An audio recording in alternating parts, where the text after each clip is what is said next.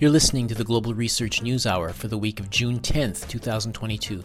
The program is funded by the Center for Research on Globalization and produced in collaboration with campus community radio station CKUW 95.9 FM in Winnipeg on traditional lands of the Anishinaabe, Ininu, Oji-Cree, Diné, and Dakota, the birthplace of the Métis Nation and the heart of the Métis Nation homeland.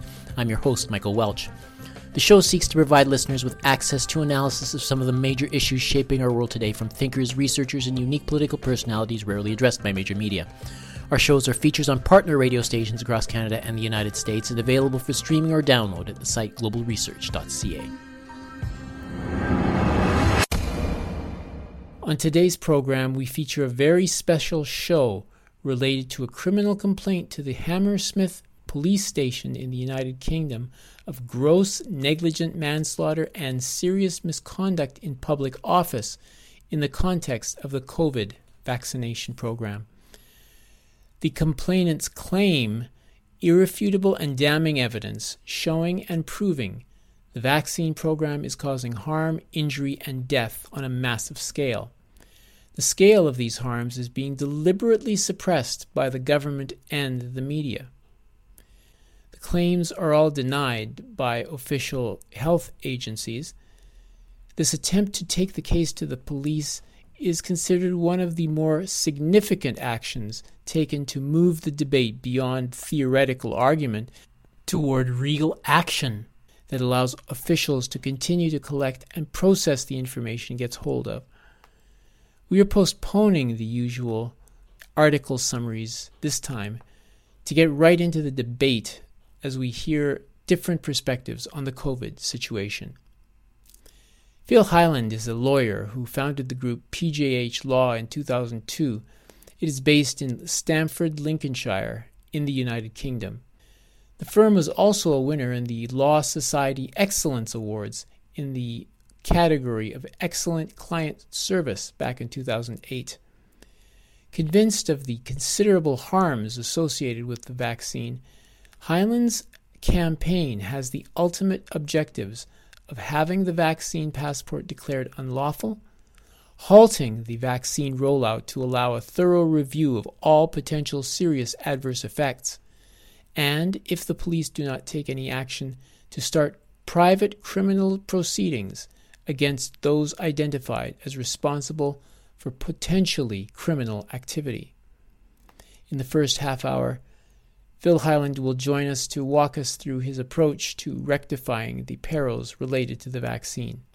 Then in our second half hour, we will speak with the renowned Dr. Peter Hotez. He will attempt to present a rebuttal to Hyland's claims and refute claims pointing to the lack of safety surrounding the COVID vaccine. We'll start now with my conversation with Phil Hyland. Here he is presenting some of the factual evidence he provides to back up his case. We were gathering evidence and looking at an injunction to take out against the Medical Health Regulatory Authority that licenses drugs and medical devices in the UK, because the evidence collected suggested that there were statistically significant increases in certain conditions like myocarditis and pericarditis, plus there was statistically significant increase in deaths. In some male cohorts, I think it was 10% additional deaths post-vax rollout. And I think for women, it was about 8% increase in number of deaths. And then we had the issue of increase in certain conditions like myocarditis and pericarditis, a lack of information on spontaneous abortions, plus what appeared to be bad batches circulating. And all that put together, when we look at what happened in the past, if a medicine had caused or could have caused those amounts of adverse events, it would have normally been withdrawn. But with the SARS-CoV-2 vaccine, there seemed to be, at best, an indifference by the regulator as to what adverse events were happening, and there didn't seem to be too much enthusiasm for collecting data. and I think we can compare that with how SARS-CoV-2 deaths were treated, in that any death within 28 days of a positive test was put down as a SARS-CoV-2 death, whereas any death 28 days from vaccination was a subject of complete indifference. So when we looked at it, we saw that the bad batch issue was a key issue that the regulator wasn't addressing. But the flip side of that coin is that the regulator hadn't authorised hydrochloroquine and zinc and hadn't authorised ivermectin. Now, you can say what you like about those two therapeutics, and there's been a lot said, everything from horse tranquilizer onwards. But what I don't think anyone can dispute, judging by the data collected at VigiAccess, which is World Health Organization database, I don't think anyone can dispute that those drugs or therapeutics or medicines are safe. I don't think anyone can dispute that. Well, actually, there are a lot of experts who appear in the mainstream media who do. They'll say that the hydrochloroquine doesn't work, and that ivermectin, that these things can be actually deadly for so they say they're going to continue doing tests, but so far it's not proven. I mean, what do you say? Yeah, I mean, what I tend to go by is official figures, and the World Health Organization collate data on safety, and the data collated on HCQ, zinc, has been collated since 1968, and the data on ivermectin from about 1994, and both drugs or medicines have got a very good safety record. I don't think that's in dispute. I think what's in dispute is whether they work. But on the flip side of that, we've got a vaccine where the safety doesn't look to be particularly good. And we've also, according to the figures, got a vaccine that doesn't appear to work as advertised. So when we look at, and if we're going back to last December, Public Health Scotland had got some figures out which showed per 100,000 of the vaxxed population against 100,000 of the unvaxxed population, there was a far higher incidence of COVID and death in the vaccinated population. And that increase was statistically significant. I think off the top of my head, it was about 1.5 per 100,000 in the unvaccinated. And depending on how many boosters you'd had, it went up to about 3.4 per 100,000 if you'd had 4 boosters. So I think when you look side by side, the vaccine has got safety and efficacy issues. The alternatives don't really have safety issues. There's fierce debate as to whether those ivermectin, HCQ, and zinc work. But as part of the Metropolitan Police complaint, we had gathered evidence from clinicians who had used these HCQ and ivermectin in clinic with good results. So what we went into the Met Police for on the 20th of December was serious misconduct in public office, but it really covered the whole gamut of the COVID response, the tests that weren't reliable, use of toxic psychology, misrepresentation of figures, suppression of safe alternatives, plus a haphazard, and we'd say grossly negligent rollout of the vaccine. And so we went in on 20, we were given a crime reference number, and we were also given a Dropbox facility or box upload center to upload documents. So as far as we were concerned, the Met Police were investigating. The Met Police says that 2 months ago that an assessment of all the available evidence, it's clear that no criminal offenses are apparent, that the Metropolitan Police will not be launching a criminal investigation and no further action will be taken in relation to the allegations. I mean, could you give me a response? Yeah, so I won't say too much, other than the press release issued by the Met didn't capture what the crime reference number captured, which was the whole gamut of alleged criminality, from testing through to haphazard, and we'd say grossly negligent vaccine rollout, and all points in between. It just focused on the vaccine, and that wasn't the only crime that was alleged. It was a bigger crime. So the Met Police issued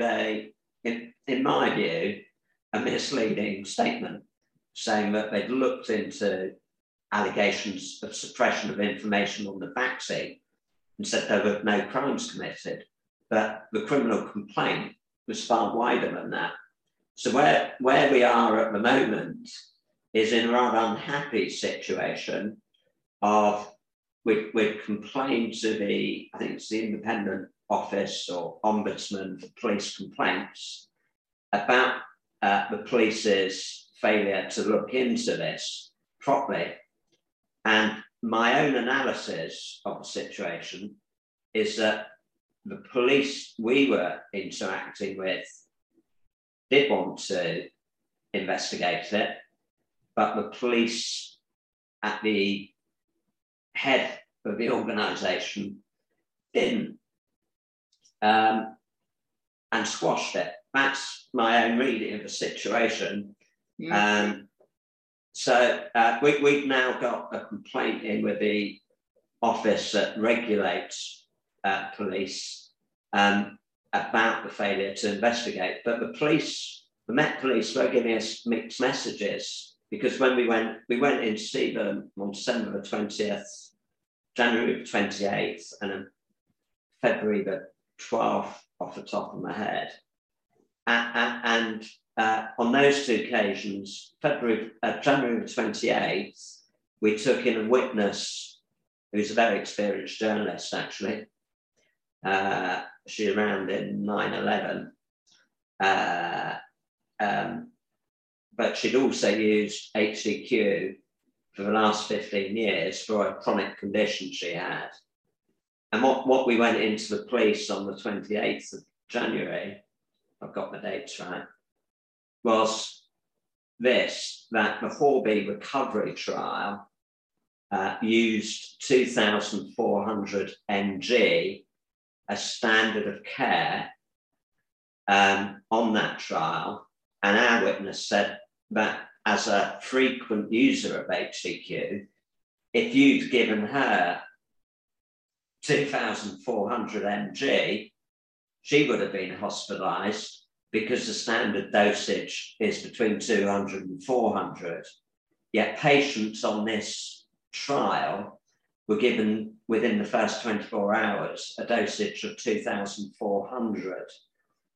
And of course, the trial was abandoned because it was killing too many patients.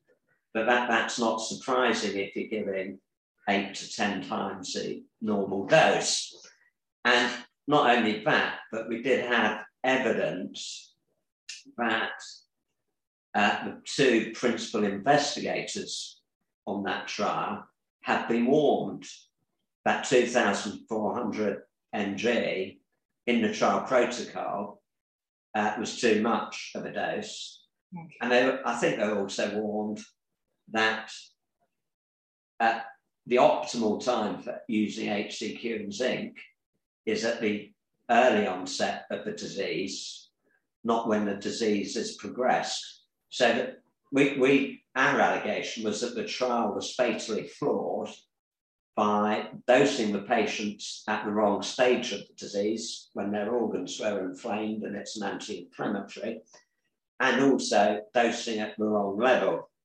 We brought along a witness, and the police took all the details. We'd also given the police Tess Lawrie's evidence relating to ivermectin and her exchanges with, I think it's Andrew Hill at Liverpool. We gave him the video.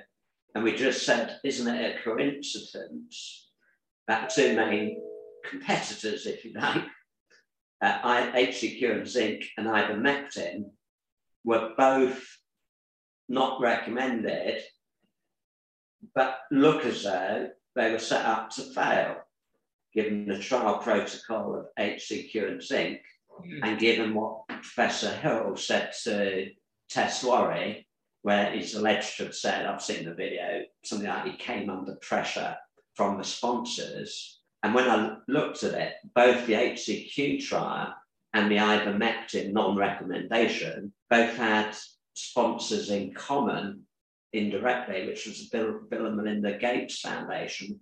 Of course, that foundation, via its trustees, stood to benefit from vaccination, because Bill Gates is on record as saying that he looks for 20-fold return on vaccine investments. Yet his foundation appeared to be indirectly or directly influencing the outcome of competitors to vaccination. So to a neutral like myself, there did seem something there for the police to investigate as to whether private money with a vested interest had influenced the outcome of knocking out HCQ and ivermectin to the detriment of public health. Because even if you think ivermectin is horse dewormer and HCQ is harmful,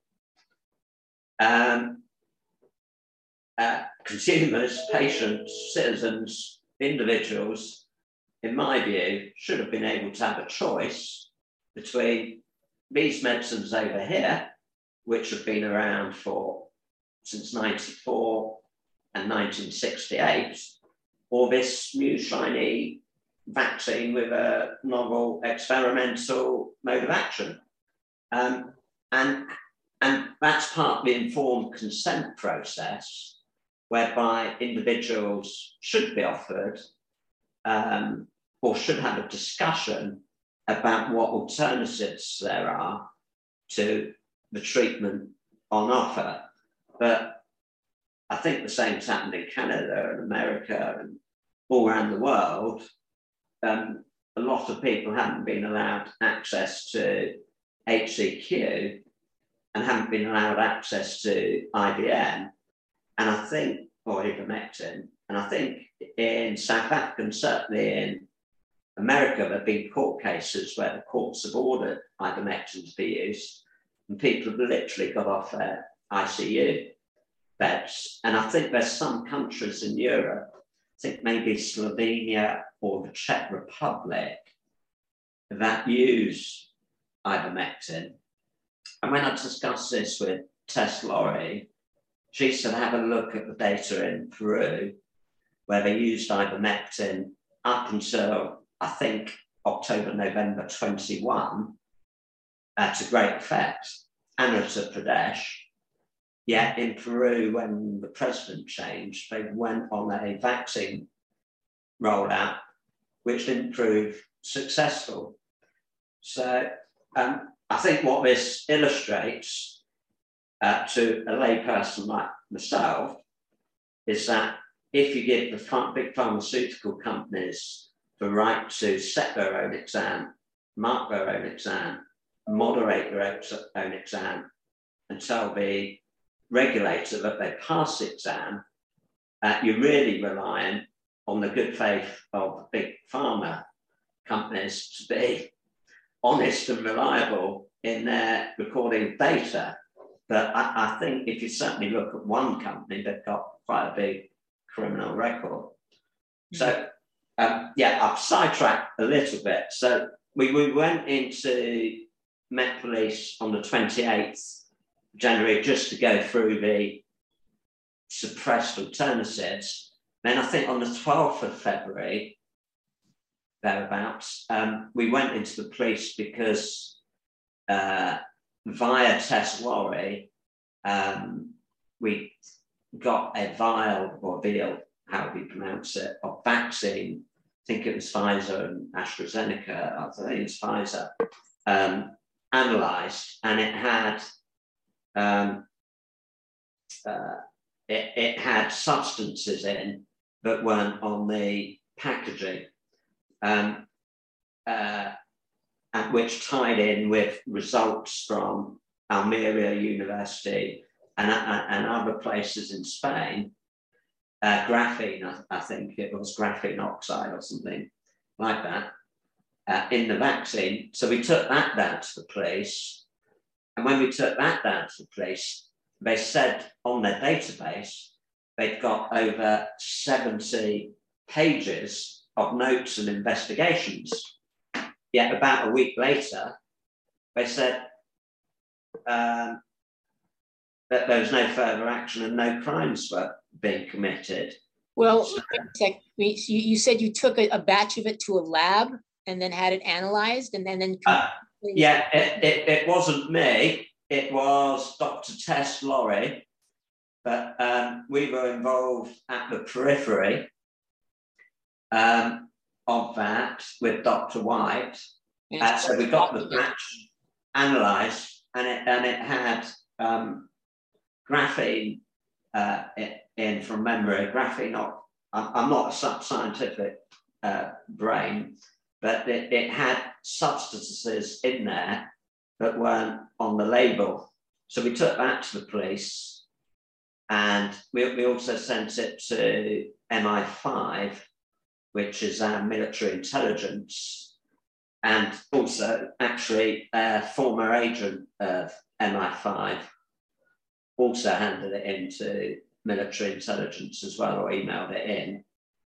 And what we understand, I've got no way of corroborating, is that there's a certain faction within the MI5 that is quite sympathetic to those citizens who are saying that the COVID response has been, at best, a criminally negligent overreaction, and at worst, a deliberate operation to almost mislead the public as to the severity of the illness in order to get them to take the vaccine and roll out a political agenda of vaccine cards. Okay, so, well, I'm just wondering, there's been a lot of fact checks in the mainstream media, and they say that it's not proven that there's graphene, that's a mythology, and also talking about the fact that just because you have a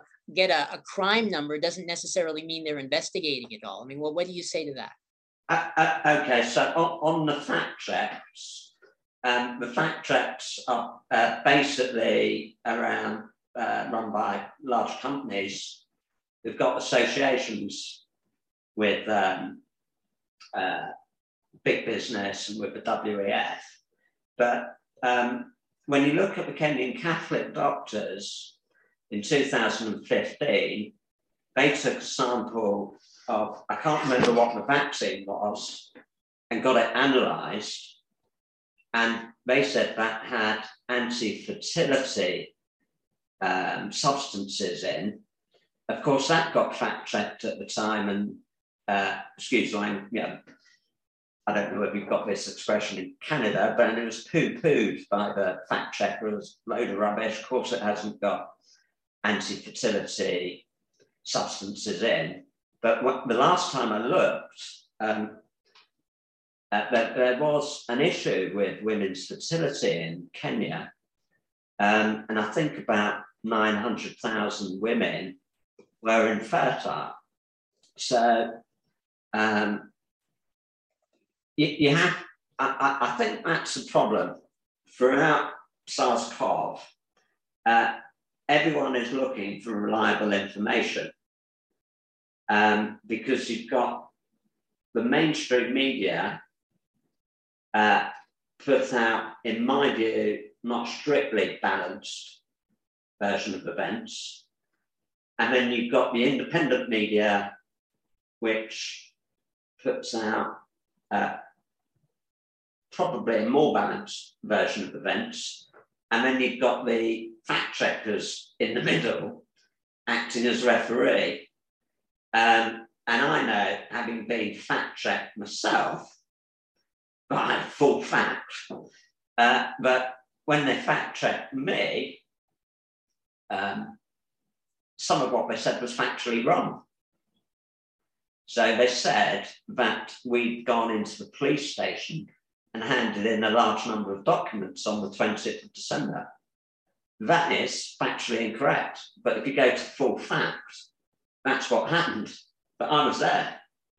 So Full Fact are denying my lived experience, which is we went in and all we handed them was a sheet of paper with a list of expert witnesses, everyone from Professor Bhakti, Dr. McCullough, Dr. Ardis, Dr. Pierre Corrie, Robert F. Kennedy Jr. All these people had agreed to be witnesses to help the police. We handed them one sheet of paper. So how can that be hundreds of pages of documents? But if you go to the fact checkers, that is the factual record. But that factual record doesn't align with what happened. And when we went to Hammersmith Police on the 20th, they actually told us, don't bring in any documents because CID will lose them. So that's why they gave us a document upload facility, which, by the way, is still open.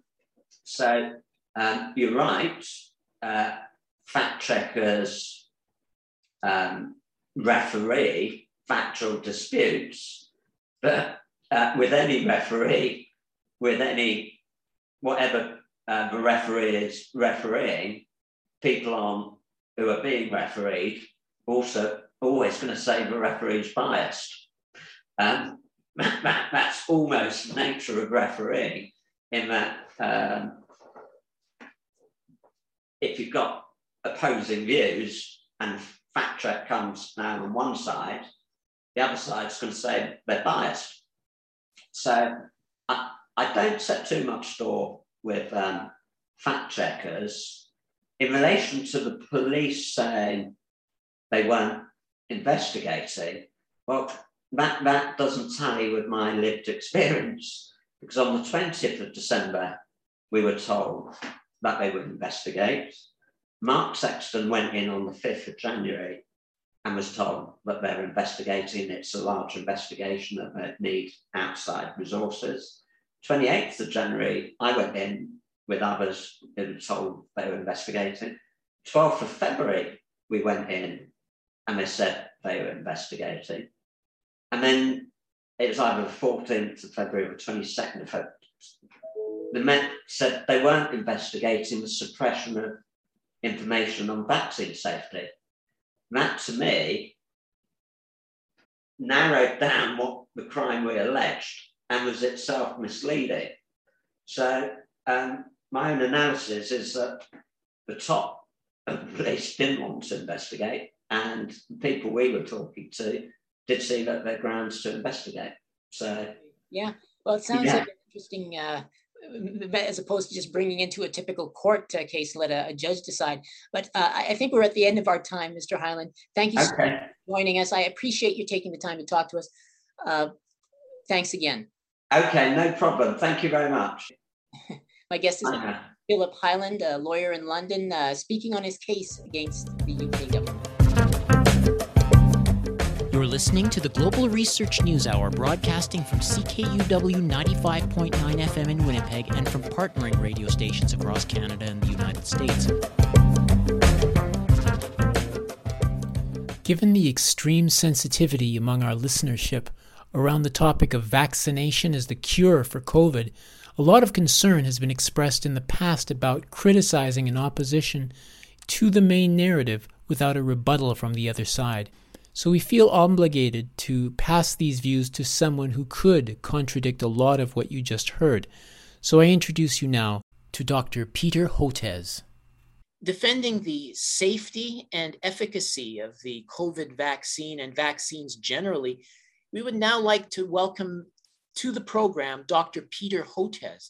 He serves as founding dean of the National School of Tropical Medicine, professor of pediatrics and molecular virology and microbiology at Baylor College of Medicine, where he's also director of the Texas Children's Hospital Center for Vaccine Development and Texas General Children's Hospital Endowed Chair in Tropical Pediatrics and University Professor of Biology at Baylor College of Medicine. He's done several media interviews on the question of the safety of the COVID vaccines and has an entire website devoted to combating anti-vax aggression in the United States. Last year, he published the book Preventing the Next Pandemic, Vaccine Diplomacy in a Time of Anti-Science. And the year before, he published Poverty and the Impact of COVID-19, the Blue Marble Health Approach. So good afternoon, Dr. Hotez. I really appreciate having you on. Welcome. Oh, thanks, Michael. Thanks for having me. I suppose to start off, I should mention that you yourself had 2 vaccines and a booster. You mask up, and yet you yourself were sick with COVID-19. I mean, how are you feeling these days? Yeah, well, thanks. So that's right. I'm a vaccine scientist. In fact, we've developed our own recombinant protein COVID vaccine that's now been administered in 53 million doses in India. So we're very excited about that. And I'm a vaccine scientist, but also a staunch vaccine advocate. And I was fully vaccinated with the Pfizer-BioNTech vaccine, mRNA, and then got 2 boosters. And then I had breakthrough infection and did pretty well. I mean, in terms of my course of illness, it was a mild illness, but I was definitely having, the congestion and headache and feeling crummy, and I tested positive, but handled it overall pretty well, which I ascribed to getting vaccinated and boosted or doubly boosted. It did mitigate the severity of infection, but I think with this new BA.2.12 subvariant, it's quite different from the original lineage. So it is escaping in terms of causing breakthrough infection. But again, if you're vaccinated and boosted, it's having a big impact on keeping you out of the hospital or keeping you out of the emergency room. Okay. Yeah, that's not the result most people expected when they were told the vaccine would make them invincible. People who are vaccinated transmit the disease and they're infected by the disease. This is not like vaccinations against measles or smallpox or shingles. So to the layman, how would you explain that this vaccine even works when so many people are still getting sick? Well, remember, a lot of vaccines don't always prevent infection, but they reduce severity. That's what often happens with influenza vaccines. So there's actually quite a bit of there's a lot of precedent for breakthrough infections even after getting vaccinated. But the idea is it has a big impact on reducing illness. The way it works with COVID-19 was as follows. The vaccines were approved in the United States, and I believe Canada as well, on the basis of reducing symptomatic illness. It was, the tests were not necessarily done to look for preventing infection. It was to prevent symptomatic illness. And then it came to light from studies in Israel, actually, that the vaccines also were having the added benefit of reducing the amount, if you did get breakthrough infection, reducing the amount of virus shedding. So it was not only reducing symptomatic illness, but also having some impact on infection and transmission as well. But then as the new variants came in, first the Alpha, then the Delta, then the Omicron, and now the BA.2.12, and now the BA.4 variants, the vaccines were still holding up pretty well against severe illness, even symptomatic illness, but they were not doing as well in terms of breakthrough infection. However, in terms of transmissal I think the fact that you're vaccinated does have a big impact because it is reducing virus shedding. So if you're vaccinated and you do get breakthrough infection, I still think it's holding up in terms of reducing levels of transmission. So there's a gazillion reasons to get vaccinated still, even though we are seeing some breakthrough infection. There have been efforts around the world to prohibit the use of the vaccine, arguing that it is not safe or effective, contrary to what you've said. I mean, my previous guest, UK lawyer Phil Hyland, points to data. There are the VAERS numbers that show that the vast majority of the injuries and deaths connected with the shot were from the COVID vaccines. Okay, of everything going back. Yeah, so that of course is nonsense, and it's misunderstanding of how the VAERS system works, and in some cases, I have no idea who this individual you mentioned is, but there are some individuals who actually weaponize that information to spread disinformation. So the VAERS reporting system, first of all, it's not the only. In the United States, we have about 4 or 5 parallel systems of vaccine safety monitoring. VAERS is just one of them.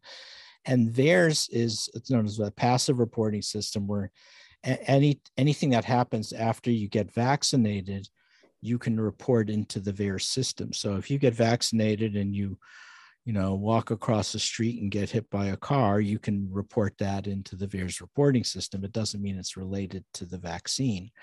And it's set up that way to be very sensitive to pick up any rare adverse effects. So for instance, for the rotavirus vaccine, the first one, it actually picked up these very rare cases of intussusception, just like with the mRNA vaccines, it's picking up very rare instances of myocarditis.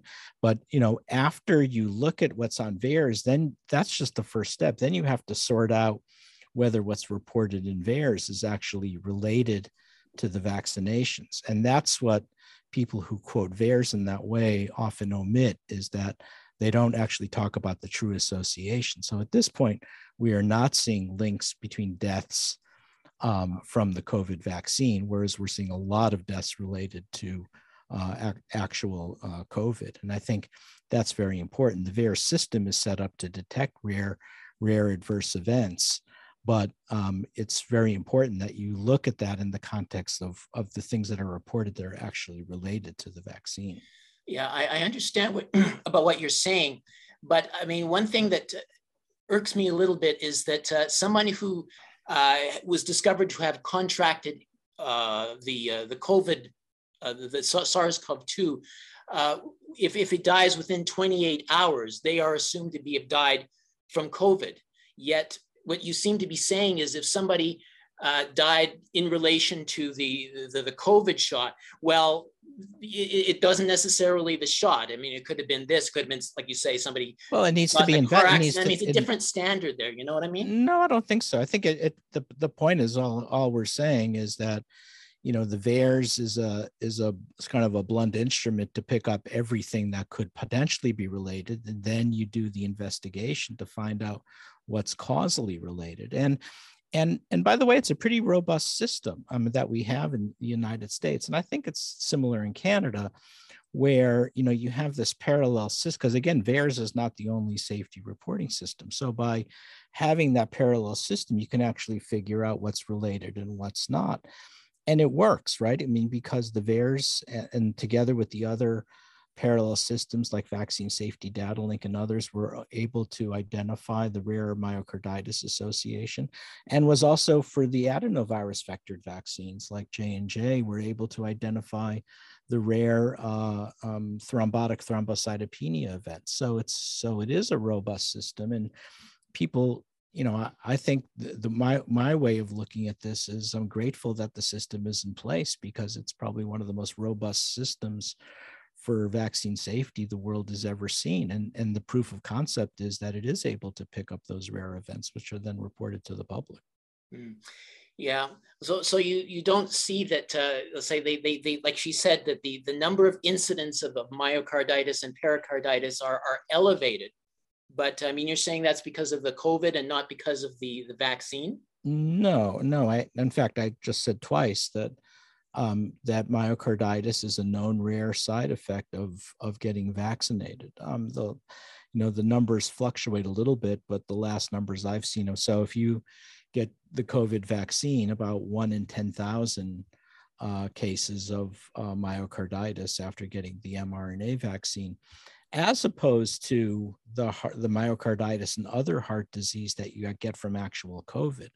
So the rates of myocarditis, in fact, I wrote an article about this with Dr. Buzzkurt, who's a cardiologist here at Baylor College of Medicine, very distinguished cardiology researcher, that the rates of myocarditis from actually getting the virus, not the vaccine, are much higher than from the vaccine by far. And not myocarditis is not the only issue that you get if you get COVID-19, the virus. You also get thrombotic heart disease, a myocardial infarction. You're getting thrombi forming that lead to strokes. COVID-19 is a bad, in the beginning, we thought of it as a respiratory virus, but in fact, it's a pretty bad actor in terms of cardiovascular disease. So hence the reason why we vaccinate against it. Mm-hmm. Yeah, and they also officially cited 40 experts in the fields of medicine and infectious disease and other things, as well as victims' reports that relate these symptoms to that there have been these tragic incidents related to the vaccine. I mean, is that something that should give you pause at all? Well, what gives me pause is the fact that there are rare, serious side effects of these vaccines, like many vaccines. And that's why we have this very detailed system of safety reporting. So the good news is that if you're one of those unfortunate 1 in 10,000 to get myocarditis as a consequence of the vaccine, remember that most of those do pretty well. They seem to be short-term hospitalizations. I'm not dismissing the importance of it, but it pales in comparison to the devastating cardiovascular disease you get from COVID, the virus. And remember the consequences of overplaying the severity of the vaccine. Here in the United States, since May 1, 2021, millions of Americans have refused to get vaccinated because of weaponized health and science communication, like you're reporting from guests that you've had in the past. And the consequence by refusing to get vaccinated has been devastating. Here are the numbers, Michael. Here are the real numbers. 200,000 unvaccinated Americans since May 1, 2021 have lost their lives needlessly because they refused to take a COVID vaccine. They lost their lives because of vaccine refusal. And that has been devastating. So, anti-vaccine activism, anti-science aggression is now a leading killer of young and middle-aged Americans in the United States. And that's how far things have gone. Well, I mean, I think that, in terms of adverse effects, and I guess you're denying it, but it just seems to me that if if you had a regular pharmaceutical on the shelf, not a vaccine, but something else, and they had these sorts of vaccine effects that these experts claim they have, they would be pulled off the shelf right away, would they not? Well, no, because the true severe adverse effects of either of the COVID vaccines in the U.S. are quite rare, as opposed to, if you ever turn on a television and listen to the incessant pharmaceutical advertisements, which I find annoying as all heck, but half the commercial is the list of serious side effects of the medication, as anyone knows. So in fact, the safety profile of vaccines far exceeds just about any other pharmaceutical that people take, and for a very good reason, because with a vaccine, you're generally giving it to a well individual to prevent them from getting sick. So the safety bar is so much higher for a vaccine relative to any other pharmaceutical. Well, let's say that they were looking for therapeutic treatments as opposed to the vaccine. Okay, I mean, you're fine to have the vaccine, but what about the search for other sorts of treatments? For example, ivermectin and HCQ zinc.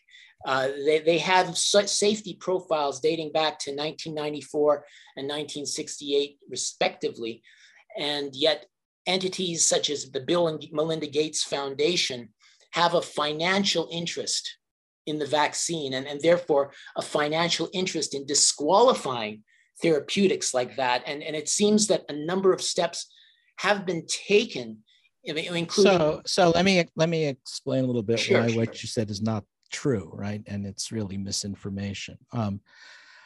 First of all, let's take the case of ivermectin. By the way, I'm probably responsible for the treatment of more individuals with ivermectin than anyone you'll ever interview, because I advocated for mass treatment of ivermectin for because I'm also an expert in parasitic infections, for a disease called river blindness, which is predominantly in sub-Saharan Africa. It's caused by a parasite. So because of my advocacy, millions of people have gotten ivermectin on an annual basis to help reduce the prevalence of river blindness. So I know a fair amount about ivermectin, as well as for lymphatic filariasis and scabies. These are important medications for parasitic infection. The problem with it for COVID-19 is it doesn't work. And this has been shown in multiple randomized clinical trials. So even though you're right, ivermectin does have a good safety profile. And thank goodness for that, because it's allowed us to use it successfully for treatment of river blindness. It simply does not work for COVID-19, just like hydroxychloroquine does not work for COVID-19. There are medicines that have been developed that seem to have good antiviral effects, and one of them is Paxlovid, which, if you're unfortunate enough to have breakthrough infection, or if you have the virus, if you get treated early enough, and that's the key, it limits virus replication. But you have to but the problem with those antiviral medicines like Paxlovid is you've got to get it super early, because once the virus is multiplying for a few days, it triggers inflammatory responses that can lead to severe illness.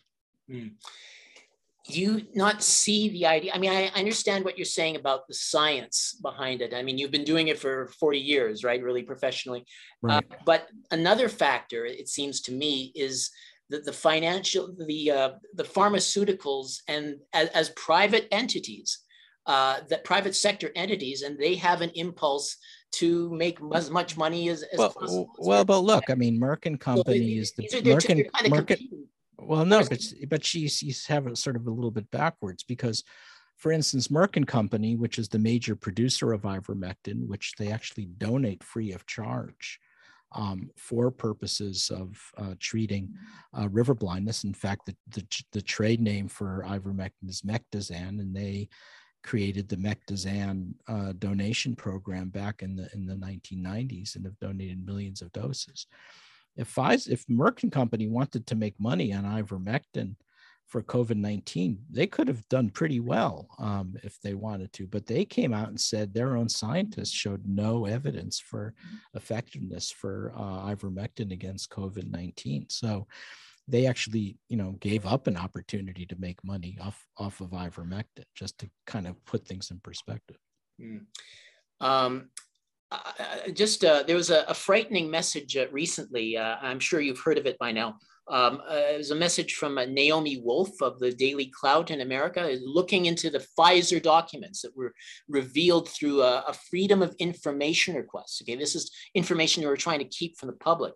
And it essentially stated that Pfizer knew about the impacts on people. I mean, she went over thousands of documents. So she had a crew of roughly 300, professional individuals, and found that Pfizer knew about the vaccine's failure and waning efficacy 1 month after it was released. There were 35 minors who got heart damage a week after getting the shot. They knew that after 48 hours after receiving the injection, the mRNA, lipid nanoparticles, polyethylene glycol escaped the deltoid injection site and moved to other spots like the liver, the spleen, and the women, the ovaries. And they knew about the statistically significant effects on pregnant women with spontaneous abortions, miscarriages, and so on. No, again, anal-brained again, no, this was careful.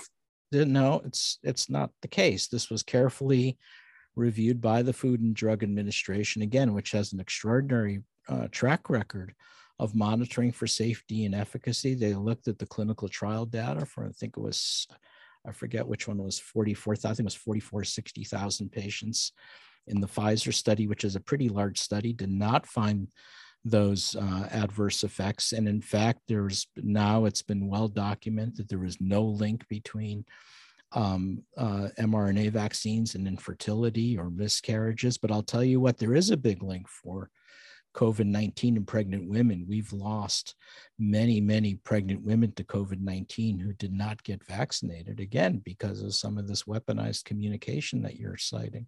And COVID-19 is a bad actor during pregnancy. So the bottom line is, if you're pregnant, get vaccinated against COVID. Pregnant women do not do well with virus infections in general, both influenza, and so that's why we recommend influenza vaccination in pregnant women, and why we recommend COVID-19 vaccinations. All you need to go is to an intensive care unit during a COVID epidemic, and you're seeing far too many pregnant women losing their lives and having ICU admissions because of COVID-19, or losing their baby from COVID-19 because they did not get vaccinated. Wow. Well, I don't know. I mean, it seems like they've even made a distinction between people who have been vaccinated up to a couple of times and people who are unvaccinated, and those people are more vulnerable to COVID-19 than I can't remember the figure, but 3.5 or something per 100,000 versus 1.5. No, that's just nonsense, and you have to be really careful where you're getting your sources of information from. Remember, there's a lot of groups out there that are spreading misinformation on the internet, and some of those, I don't know can't name any specifics right now, but some of those individuals are monetizing the internet, selling advertising, selling fake books on Amazon. It's become a whole industry. So you have to be really careful where you're getting your COVID information from. Well, it's public health of Scotland, but look, I can see where your profession on the one hand is driven by science and doing adequate work, and I take that as a given. But this pharmaceutical company's influence is so large that it essentially could take over the regulators. Okay, I mean, just how would we know if the pharmaceutical markets? I mean, okay, maybe. Yeah, I mean, but later on, I'm no big fan of the big pharma companies. Remember, we made our COVID vaccine independent of the pharma companies because of we're doing this, trying to show that there's an alternative way of doing this. And by working and through our nonprofit and our product development partnership at an academic health center, we've partnered with a vaccine producer in India and have made the lowest cost, and I think one of the safest vaccines out there for COVID-19. But it doesn't mean that you, at the same time, as a result of that, have to demonize the pharma company. So I think, pharma companies do what pharma companies do, and they're certainly not perfect, but they have to abide by the regulatory authorities just like anybody else. And the track record of producing safe vaccines is pretty good. I think one final point I have to make, though, is that you saying the anti-vax groups. I mean, they tend to be driven by lies. I know you wrote a book. You yourself were the father of an autistic doctor, and you pretty much daughter. Yeah. Yeah. and you dismissed the whole vaccine and related to autism. But that's correct. I wanted to point out that there are a substantial number of people, like people that I've talked to, who don't approve of this vaccine, but they do still take. They're not anti-vaccine across the board. They'll even take all the even the flu vaccine. And that's right. I think you're right. You're right. But remember the consequences. And I just keep going back to this. This is not some sort of abstract theoretical discussion. When groups, and I'm not accusing you of it, but some of the individuals, one of the groups that you cited, when some individuals weaponized health communication and say things that are not true about vaccine, it has consequences. And we've had, as I say, 200,000 unvaccinated Americans lose their lives because they refused to get a COVID vaccine. And that's the number you really need to keep a focus on, because people are losing their lives because of unwarranted concerns about COVID-19 vaccines. So that's why it's really important to be very careful and really important to look at where the sources of information that you're citing are coming from. I'm not, going to cast aspersions on any one specific individuals or groups that you spoke about today. I mean, they do what they do, but be really careful where you get your information from. For sure. Dr. Hotez, I've really appreciated having the chance to discuss these issues with you. I thank you so much for your time. Oh, thank you. Wishing you all the best in Winnipeg, where I have some family, by the way. So really? Yeah. Wow. Okay. Dr. Peter Hotez is co-director of the Center for Vaccine Development at Texas Children's Hospital and the Dean of the National School of Tropical Medicine at the Baylor College of Medicine in Houston. That was two different sides of the debate about the issue of the COVID vaccines and the merits of investigating the safety and efficacy around it. We'd like to close with a vox populi from the streets of downtown Winnipeg, Manitoba, on the utility of a criminal investigation into the approach to COVID over the last 2 years. How valuable do you think this investigation would be to the public? Not valuable at all. Not at all. No. The people who I know that took all the vaccines and the other things, and they had COVID, the same as me. And I didn't take nothing. I had a friend double vaxxed. Before then, no psoriatic arthritis. Afterwards, bada bing, it was a dormant condition. He's not too happy. Some days he can't get out of bed. Before the vaccinations, he was fine. Me, I'm unvaxxed, but I'm not an anti-vaxxer. I believe smoke them if you got them, but don't tell me what to do. My own personal choice should be theirs too. It's protected more than it's harm everybody. The percentage of people that get harmed by vaccines on a normal time would be probably more than this particular vaccine. So it all depends on the individual. If you've had past experiences of Guillain-Barré syndrome or something like that, but even those people aren't. And if they've done testing and it's good for young children now, I think the risk is small compared to where the risks to the general population of the elderly. Well, I feel that it probably would be quite valuable because there's a lot of people that are concerned that have taken vaccines, right? So as far as knowing, it's always beneficial to have some sort of investigation if there's concern. For me, just an average Canadian, I'm not as worried right now, although obviously vaccines are somewhat the same from country to country. So I think it's a waste of money. My wife is a public health nurse, so we believe in science. We don't believe in anything other than that.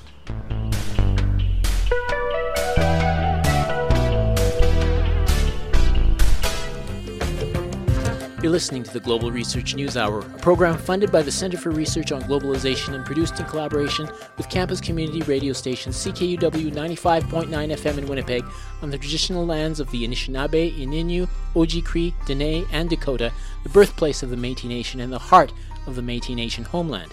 The show is aired on other radio stations across Canada and the United States and available for streaming or download at the site globalresearch.ca.